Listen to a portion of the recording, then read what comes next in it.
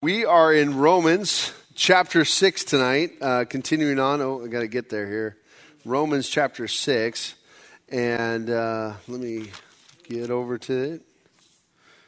Get my bookmark here, Mark, so when I flip around. Okay, so Romans chapter 6. So I'm going to pray, and then we'll get into the Word tonight. So, Heavenly Father, Lord, we thank you so much for this time together. We thank you for that wonderful worship, how beautiful it is. How great is your faithfulness, Lord. You are faithful. Your mercies are new every morning. We thank you so much for that reminder as we sung your praises. It is good for us to reflect on your and remember your goodness toward us.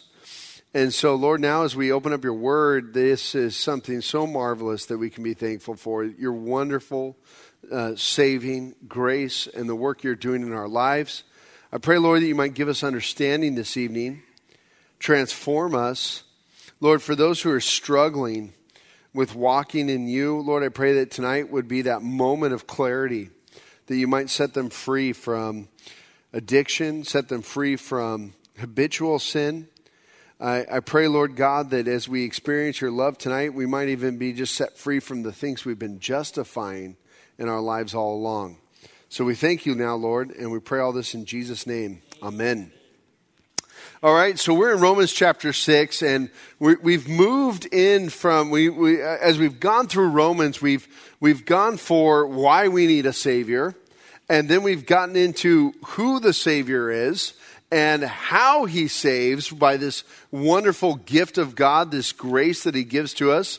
And then we've gone into the knowing phase, and there are three key words that we wanted you to know as we go through Romans chapter 6, and that was know, reckon, and present.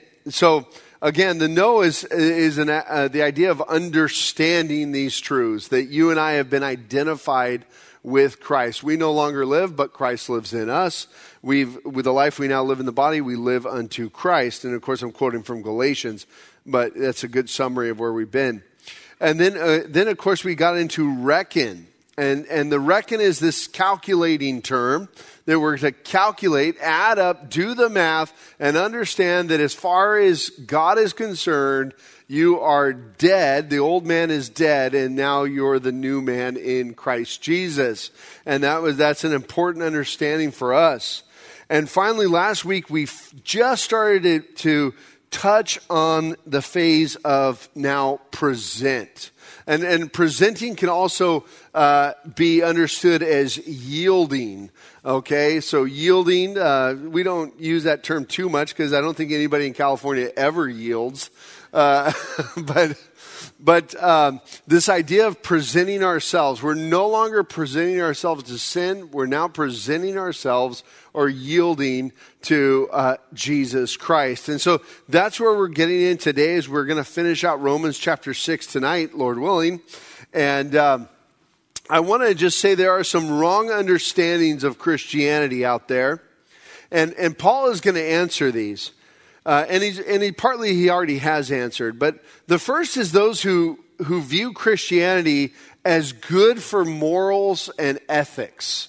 And so you may have heard somebody say this, I think Christianity is great to be a moral person. It's good for society.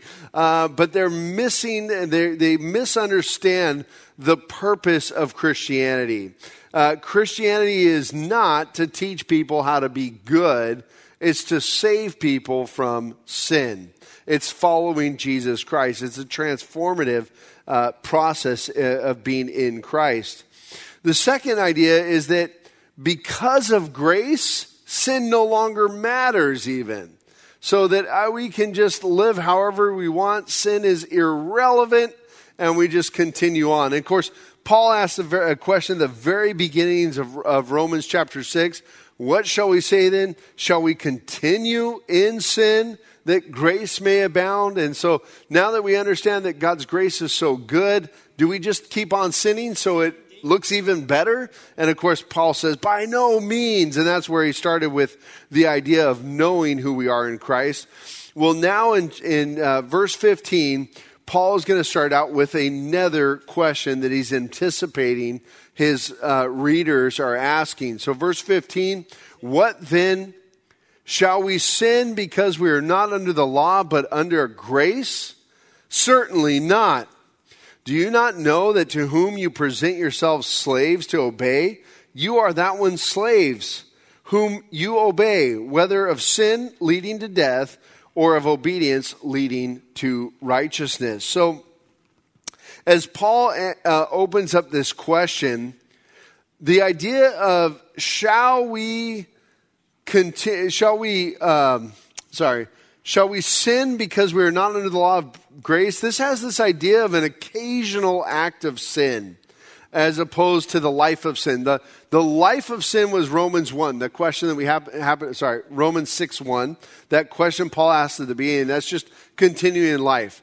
This idea carries with it the occasional act of sin, the justifying or just blowing off that occasional sin in our life. And so as Paul says, shall we sin because we are not under the law but under grace? And so you understand the law, but you recognize you're under grace, so you just justify it. Hey, it happens, right? Listen, we want to get married.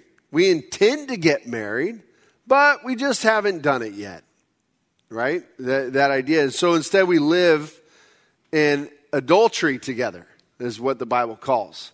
But we justify it because of grace. Or maybe it's, well, of course, I don't think lying's good. Lying's bad. In fact, you can't trust liars. But we're going to lie and then justify it. But it was a good lie. Or if I didn't tell that lie, it would hurt somebody, right? We justify it. That's what we're talking about here. We're talking about just choosing to sin for some outcome. And of course, not always sinning, but just choosing to do it on the occasional act. Now, of course, Paul's answer to that is certainly not. Okay? Certainly not. Now, for some of us, we may need to change our attitude. And as we change our attitude, as we're confronted with biblical truth, it should produce a change in action. Now, I listed a couple sins that are easier to spot, but what about pride? Certainly I can be prideful and I can justify it. Certainly not. What about my anger flying off the handle? Well, Jesus turned over those tables, right? That's always the justification. Jesus turned over the tables and made a whip. I'm justified in my anger, right? Certainly not. So let's get into this a little bit and see how this truth of living in grace changes our life. Because really this is an issue of someone who does not understand the grace of God. They do not understand the grace of God. So we are talking about that person that wants to have this life of planned infrequent sin. And Paul says, certainly not. Let's understand the grace of God. So, first of all, we have to understand something about sin. Sin promises big. It sure does. Sin always promises big. That's why we want to sin. That's why we want to do what we want to do, because sin promises big. But I'll tell you this truth, it never delivers in the long term. In the long term, it always catches up, and it never brings about the desired result that we want. Okay? Sin, we can be tempted to sin, and certainly it might feel good in the moment, but long term, it never brings about the desired result. In fact, we're going to see long term, it's really like being bound in chains. So it's a mockery, though, to tell someone who's a slave, don't behave as a slave. Look at verse 16. It says, do you not know that to whom you present yourselves slaves to obey, you are that one slave whom you obey, whether of sin leading to death or of obedience leading to righteousness? So we're going to talk a lot about slavery today.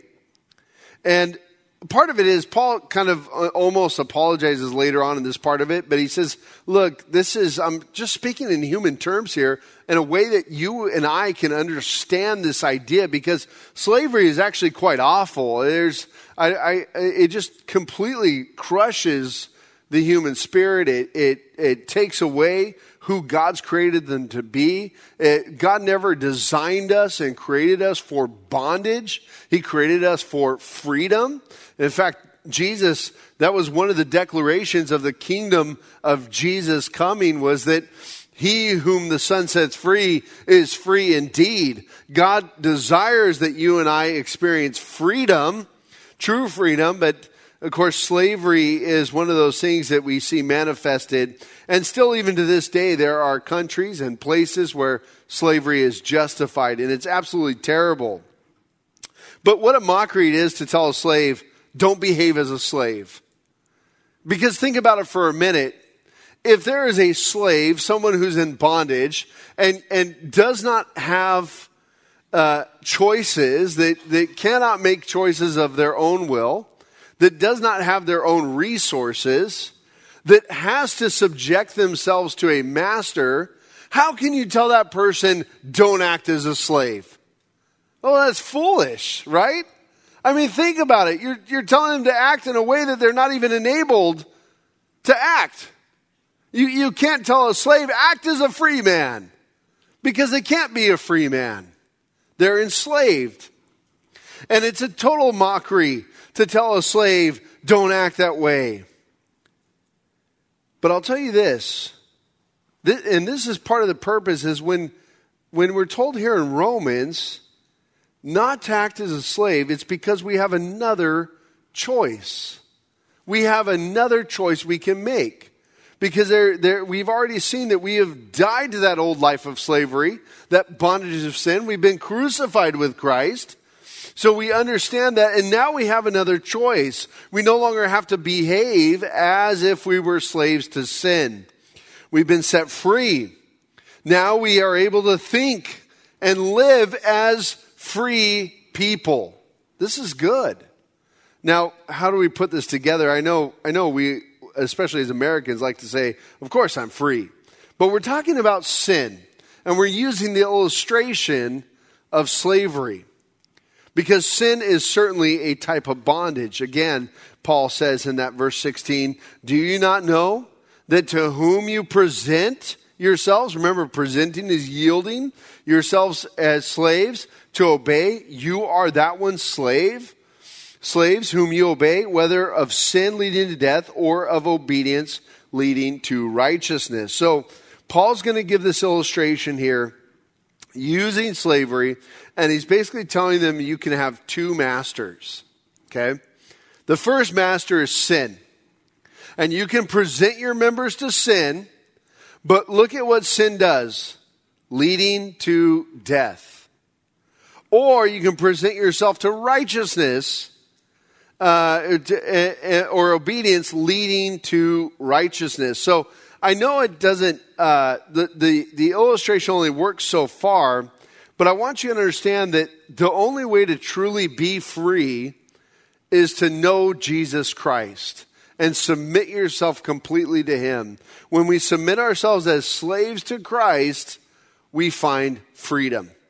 When we submit ourselves to slaves to sin, all we find is bondage. We might think we're finding freedom, but it is only bondage. So, Paul answers this question in Romans 6:16 through 23, and he's showing that the Christian, the one who has submitted themselves to the Lord Jesus, has now changed masters.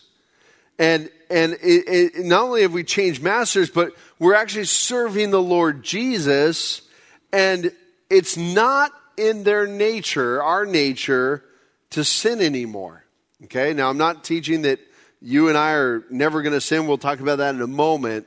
But we're talking about this new nature that you and I have in Christ, and that we actually have choices. So, again, you're not born into it. Look at verse 17. But God be thanked that though you were slaves of sin, Yet you obeyed from the heart that form of doctrine to which you were delivered. Okay? So what do we see here? Well, first of all, we see past tense. You were slaves of sin. You were. Past tense. Consider this for a moment. January 1st, 1863. Wonderful day. Abraham Lincoln gave the Emancipation Proclamation. And of course, the Emancipation Proclamation only went toward those states that had seceded from the Union and were engaged in war against the Union. We know it wasn't until the 13th Amendment was passed in the Constitution that slavery was finally done with in the U.S. But listen to what Abraham Lincoln wrote or spoke in his Emancipation Proclamation. He said this, "And by virtue of the power and for the purpose aforesaid, I do order and declare that all persons held as slaves within said designated states and parts of states are, and henceforward shall be free, and that the executive government of the United States, including the military and naval authorities thereof, will recognize and maintain the freedom of said persons." Okay, that's a beautiful proclamation. Abraham Lincoln just stated that from here on, the resources of the United States government and the government itself states that you are free and we will help you be free. So the proclamation was made. So now you have slaves in slave states that are given a new choice. They are no longer in bondage. That is now past tense. They can leave. But not all did. Some remained because that was all they ever knew. They just stayed there. How strange it is that one would stay in slavery because that was the best that they knew. That was all they knew. And so rather than recognizing that they're now free, they stay there. And I want to encourage you that some Christians are in that very place. They've been set free in Christ, but they stay in bondage. They continue submitting themselves to bondage. They continue justifying that bondage. Oftentimes when I get a phone call for a need for help due to a situation, family needs counseling, an individual needs counseling, they come in because it's some big sin. Some sin issue has finally come to the surface, and nobody wants anyone to know about their sin. I don't even want to know about everybody's sin. It's like I'm good if we're all perfect. That's great. I know we're not, but nobody wants to know about each other's sin.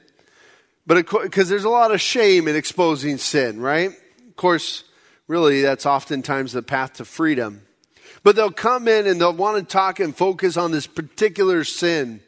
But as we start speaking, as we start going through the Word of God, we find that there is a whole pattern of thinking that is enslaving to sin, and all it's doing is really manifesting itself in this big thing. But the sin pattern, the thinking, the choices that are being made, there's sin going all over the place. It's like an onion that we're peeling back the layers, looking at this thing, going, well, this actually started way back here when you denied this truth about your life. And so that's one of the issues about a person that chooses to remain the slave. They're not recognizing that God has set them free. So look at what he says here in verse 17. He says, "Yet you obeyed from the heart that form of doctrine to which you were delivered." Yet you obeyed from the heart that form of doctrine to which you were delivered. Obeyed from the heart. You were exposed to the Word of God and to the work of Christ. You surrendered. That's that obeyed. That it started in your heart as you were exposed to the work of Christ, and as you surrendered to Him, the Word of God. then you chose to obey that. And that's when we come to Christ. That's when we say, yes, Lord, I believe in that work that you did for me. Yes, Lord, I want to be free of my sin. Yes, Lord, I want eternal life. You were exposed to that, the Word of God, and the work of Christ you surrendered to. Now look at what it continues to say. It says, yet you obeyed from the heart that form of doctrine to which you were delivered. Sometimes the word doctrine, when we hear the word doctrine, it's not super exciting. We're like, oh, it's going to get boring. And there's some of us who geek out on this stuff. We're like, oh, yeah! But most of us don't. Most of us think doctrine. We're like, next thing the pastor's going to say in the Greek, it says, well, listen, let me tell you, in the Greek, the word form, it's tupos. And what does that mean? Well, it means to, I've just said that for a joke, but the word actually means to imprint or to mold. So we're talking about that form of doctrine, that teaching of God that formed you or imprinted Christ on you. So you can think about what a form is, whether it be for melting metal and forming it. I love that show, Forged in Fire, where they're making swords and knives. Which man does not love that show? I think all women should also watch that show. In fact, I'm pretty sure the Lord is speaking. No, okay, I'm going to get in trouble. But I love watching them make these knives and swords and then testing them, and it's just great. But when you think about this idea that you got to start by forming up this metal block, and you know the different blacksmiths will make like Damascus steel or whatever steel they want to do, and then they heat it up and they fire it properly, and it's got to take this form. Well, or maybe it's jewelry. Someone's making jewelry and they form a ring or form something to it. Or maybe it's something even more simple. Maybe it's your Play-Doh set. Wyatt, I'm talking about you. Anyway, but you have a Play-Doh set. You know, who doesn't like playing with their kids' Play-Doh, right? And you take the little stamp and you put it on there and then it looks like that. Or when I was a kid, we had Silly Putty, right? So but it's the idea of forming, we're forming to the doctrine to which you were delivered. You are no longer imprinted by Adam. You've been imprinted by Christ. That's what we're talking about. So that old man, that sin nature that was imprinted on by Adam, the form that you took before, now in Christ you no longer take that form. You take a new form. And that's an important understanding. That doctrine of this doctrine that even right now as we're talking about it, it's imprinting on you what God has done in you, and that you no longer should submit yourselves to the slave master, but to Christ. Psalm 119, verse 45. The psalmist writes this, and I will walk at liberty, for I seek your precepts. Isn't that interesting? We often think of the rules or the laws of God as being restrictive. But the psalmist understands this and really even almost in a prophetic way states that I will walk at liberty because I seek you, Lord. I seek who you are. I want to be like you.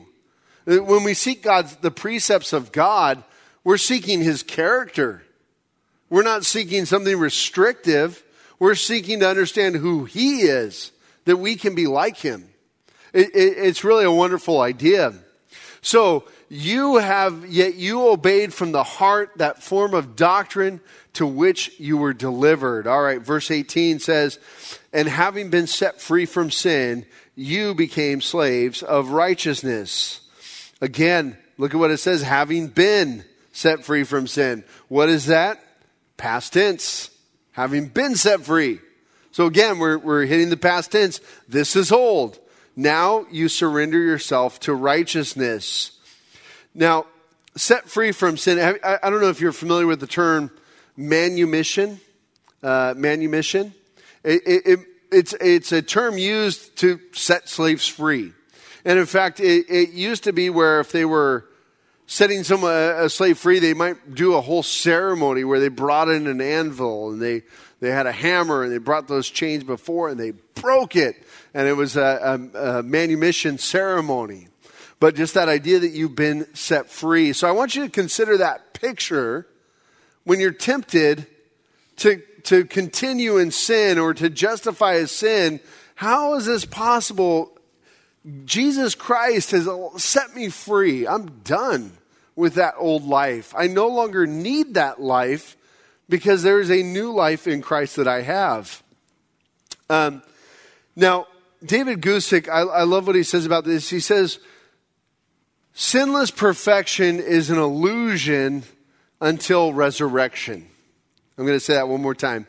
Sinless perfection is an illusion until resurrection. See, a lot of times we start to approach these doctrinal truths with this idea that, okay, I can be sinless. And we try real hard. And then all we got to do is ask your spouse, are you still sinless? And they'll know. They'll be able to tell us. No, I'm just kidding. But the whole idea is we'll start to put this burden on ourselves that, no, I'm perfect.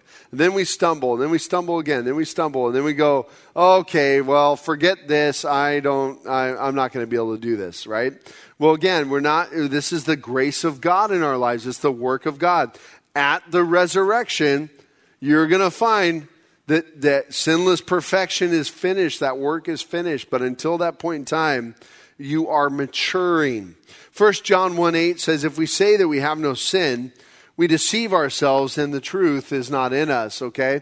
And of course, before this, John talks about that if we sin and don't walk in the truth, we deceive ourselves, okay? We're not walking with Christ. If we say we have fellowship with Christ, but we walk in sin, there's no fellowship with Christ. Then he goes on to say, but if you... sorry, I lost my place. If we say that we have no sin, we deceive ourselves and the truth is not in us. So wait, well, John, what is it? Well, John's saying, no, we can't go continuing on in sin. If we say we know Jesus, Jesus has no fellowship with sin. Okay? So the whole idea is that when we've come to Christ, we now submit ourselves to him. And yes, we will stumble. Yes, we will sin. But that's a real thing. We're going to continue to struggle with sin, and we will continue to mature in Christ, and we go to him now when we've sinned. So sinless perfection is an illusion until resurrection. But again, we're talking about this slavery. Let me give you an idea of what it means to be a slave. So a slave is one born in a condition of slavery. That was you born in your sin nature from the day you were born. That was you.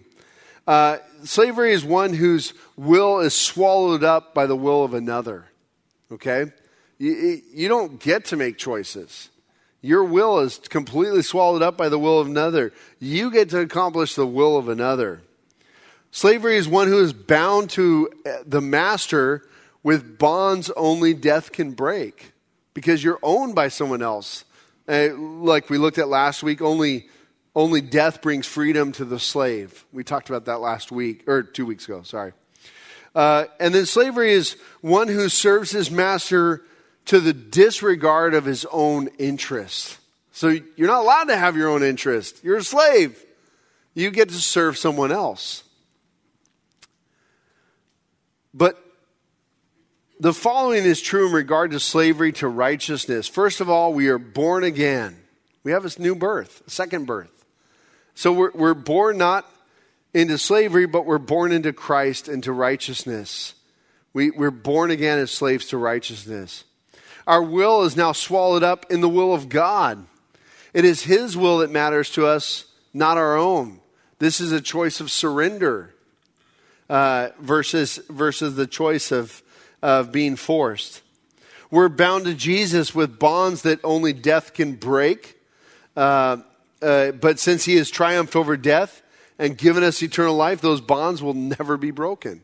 Well, that's pretty great that Jesus has solved that problem of death. We'll never die. Because remember, at the very beginning of this, those of us who have been baptized with Christ Jesus were baptized into his death. Therefore, we were buried with him through baptism into death, that just as Christ was raised from the dead by the glory of the Father, even so we also should walk in the newness of life. We both share in that death and that resurrection. It's pretty wonderful. We now willingly choose to serve Jesus and disregard our own selfish interests. There's a big difference between a slave to sin and a slave to Jesus or to righteousness. So verse 19. I speak in human terms because of the weakness of your flesh. Okay, so this is where Paul's kind of almost, it almost seems like he's kind of just trying to help us know that he doesn't want to use terms of slavery, but this helps us understand it. For just as you presented your members as slaves of uncleanliness and of lawlessness, leading to more lawlessness, so now present your members as slaves of righteousness for holiness. So as he gives us this illustration, I want you to imagine something here. Imagine for a moment that you received a new job. And you were told, hey, we'd like to hire you. And we're gonna give you great pay, job with great benefits. Great benefits. You start Monday morning, 9 a.m. Cool. Thank you. So what do I need to do now?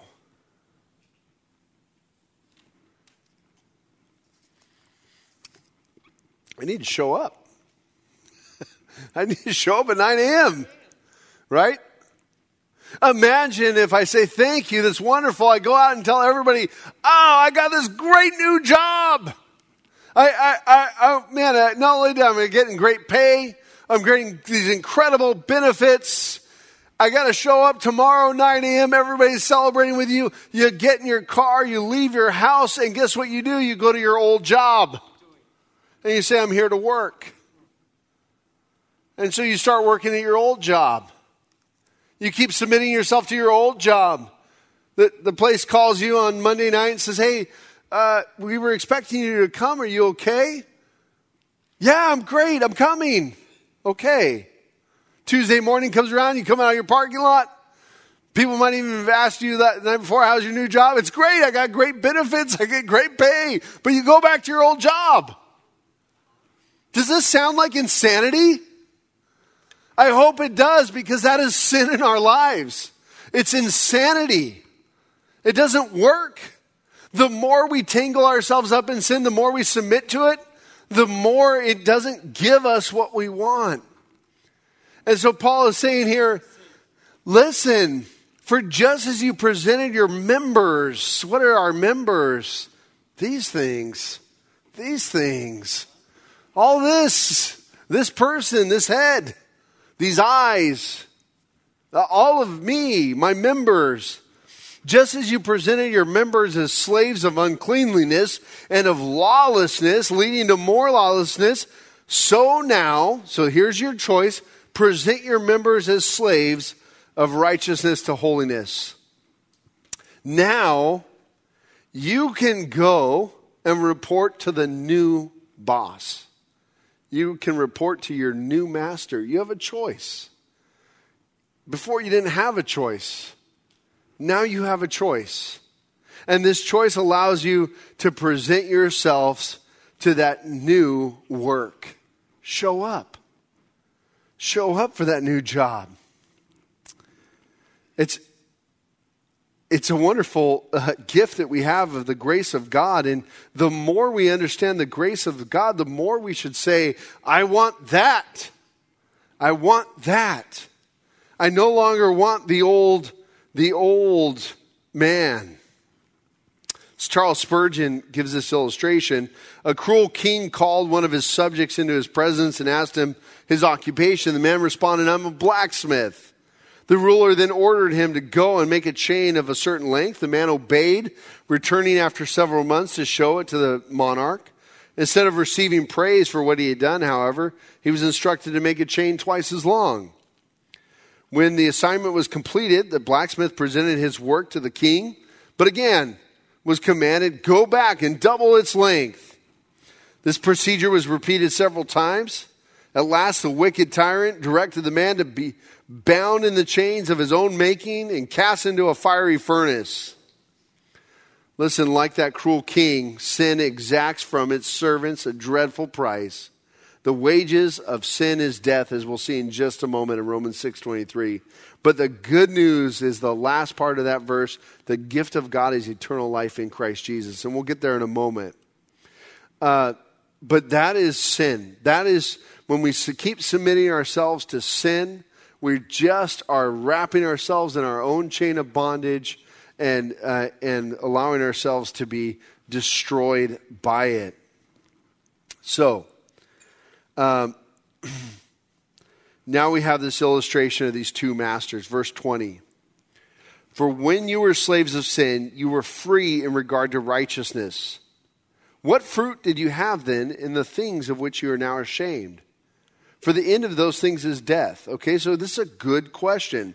And by the way, this is a question that we should all ask when we're tempted to surrender ourselves to that old master. Okay, what fruit does it bring in your life? What fruit? Now think clearly for a moment. I don't want you to think of fruit for a moment of pleasure, okay? I don't want you to think of fruit for a quick way out or fruit for, the moment. We're talking about long-term fruit. Well, if we go really long-term, what do we see? Well, we see it brings death. That's what that fruit brings. It brings death. Well, let's go a little bit shorter. Let's come in closer to our lives and see, well, the Bible says your sin will find you out. Well, that's going to be embarrassing. It's going to bring shame. Well, the Bible also says that which you sow, you will reap. Oh boy.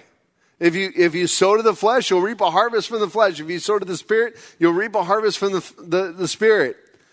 So, do you really want the things you've done, that sin, to come back against you? No, we don't want that. For some reason, we convince ourselves in our insanity that we're just going to get away with it, which we won't. And it's destructive. It destroys families. It destroys relationships. It destroys the individual. It handicaps the individual so that they can't reach the creativity and the potential that God has given to them. They can't fulfill the purposes of God to make disciples. They can't do those things because they're handicapped by sin. They're continuing to surrender themselves to it. What fruit does sin bring in your life? So I want to challenge you that I think this is one of the great steps that you can take to mature and understand this truth about your freedom in Christ is actually pause for a moment and ask Christ. Pause for a moment and think about, man, I really want that. Ooh, I'd really like that. Ooh, that might feel really good. Oh, it makes a lot of financial sense. You know, that makes sense. But really think about it, because I think as you understand this and as you bring it before the Lord Jesus, you're going to see there's no fruit in that. I don't need that. It's not going to help. It's not going to make the sense that I think it will. Sin never brings the life, the fruit that we want. It only brings death. Again, it may sound contradictory, but slavery is freedom when it is to Jesus Christ. When we submit ourselves to Jesus Christ, we really will find freedom. But now, having been set free from sin and having become slaves of God, you have your fruit to holiness, and the end, everlasting life. So there's the promise. There's an alternative fruit that you can have. Everlasting life, a fruit to holiness. God can use you greatly for his kingdom. You can reach a potential that he's created you for. You can have these things that you want in a way that's a blessing and not going to bring about a harvest of death, but rather a harvest of everlasting life. So, Now we're getting into the wages. We've been talking about work, and we've been talking about slavery, and so we're going to sum it all up with Romans 6:23. And wow, I'm going to end early. This is great. I was afraid about being too long-winded tonight. So Romans 6:23, after we've been given this wonderful promise of fruit to holiness and the end, everlasting life, we get this beautiful verse. This is a great verse to memorize if you memorize verses. For the wages of sin is death, but the gift of God is eternal life in Christ Jesus our Lord. So this is your new hire package right here. You have a choice. You can keep going to the old job, keep surrendering yourself to the old workforce, and the wages that they pay you is just death. The wages of sin is death. Or you can accept that wonderful gift of God, which is eternal life in Christ Jesus our Lord. So the question is, do we understand grace? Do we understand this wonderful grace of God? I hope we're starting to grab hold of it. Because if we understand grace, we want to put away sin and we want to pursue Christ. And we're ready to present ourselves to the Lord Jesus. We're ready to show up and say, Lord, here I am. I surrender to you. I no longer want to surrender to this old nature, this sin nature, the old man. I want to surrender to you because I recognize that what you have for me and the promises that you give to me are so much more and so much greater because of your wonderful grace. And so here I am, Lord. And, a lot of the times it's just gaining momentum in our lives as we walk with Christ. It's just building up the momentum. The hard part is actually moving, right? When we're stagnant, we've got to overcome that inertia and make movement. But as soon as we start overcoming that inertia, we start seeking the Lord in His Word regularly, reading His Word daily, reading that Word, applying it to our lives, praying, speaking with Him, walking with Him, submitting things to Him. As soon as we start practicing surrendering to Him, and sometimes it's phrased as practicing the presence of God. And it's kind of a weird way to put it to me personally because the Lord is present. I just need to remember that He's present. But really surrendering in every moment by moment to the Lord Jesus. And as we start building up that momentum, we're going to just continue growing in Him. And you're going to see that as you surrender things to Him and just understand His wonderful grace, you're going to pursue Him more and more. And you're going to be amazed as you look back and see how God has just put away all that sin in your life. And you now have victory in Jesus Christ. And so you'll get up to share a testimony and say, Jesus, that's all I got for you. Jesus did it. And I'm amazed. Jesus forgave me. Jesus transformed me. When we first come to Christ, our testimony is, I decided to follow Jesus. When we've walked with Christ for a while, we say, Jesus saved me. It's amazing because we start to understand the work more and more of it, the wonderful grace of God and the work that He's done on us, and how even that choice that we made to follow Him was at His prompting, and how wonderful it was that He even gave us the choice to receive Him as our Savior. So that is Romans chapter 6 as we close. One last time I want to read verse 23. For the wages of sin is death, but the gift of God is eternal life in Christ Jesus our Lord. Next week we'll start chapter 7, Lord willing. And we'll continue on in this book. I really encourage you to keep reading as you're preparing for Sunday morning. Just keep reading through those scriptures that God might really speak to your hearts and help you have understanding. So let's go ahead and pray. Lord, we thank you so much for this wonderful gift of salvation, your wonderful grace, Lord. We thank you, Lord, that you are the author and perfecter of our faith. Lord, that you have paid the price and we've been able to receive this wonderful gift. And Lord, we pray now that we might surrender ourselves to you. If you are in this place tonight and you've been walking and surrendering yourself to sin, I want you to confess that to the Lord right now. And if you don't even know how to get out of it, I want you to pray right now, Lord, rescue me. Help me out of this. I want to surrender to you. I no longer want to surrender myself as a slave to sin. I want to be a slave to you, Lord. And I want freedom. So, Lord God, we ask that you would give wisdom to those who are asking. Lord, that you might set free those who have been surrendering themselves to bondage. Lord, help them to have clarity in the moment to think about what fruit it might bring as they walk with you, Lord. Help them to see what your word tells them how they should act. We thank you, Lord God, for your love for us. And we thank you that you endure with us, Lord. You love us so dearly. We thank you that you've already fulfilled that promise to us. And we pray all this in Jesus' name. Amen.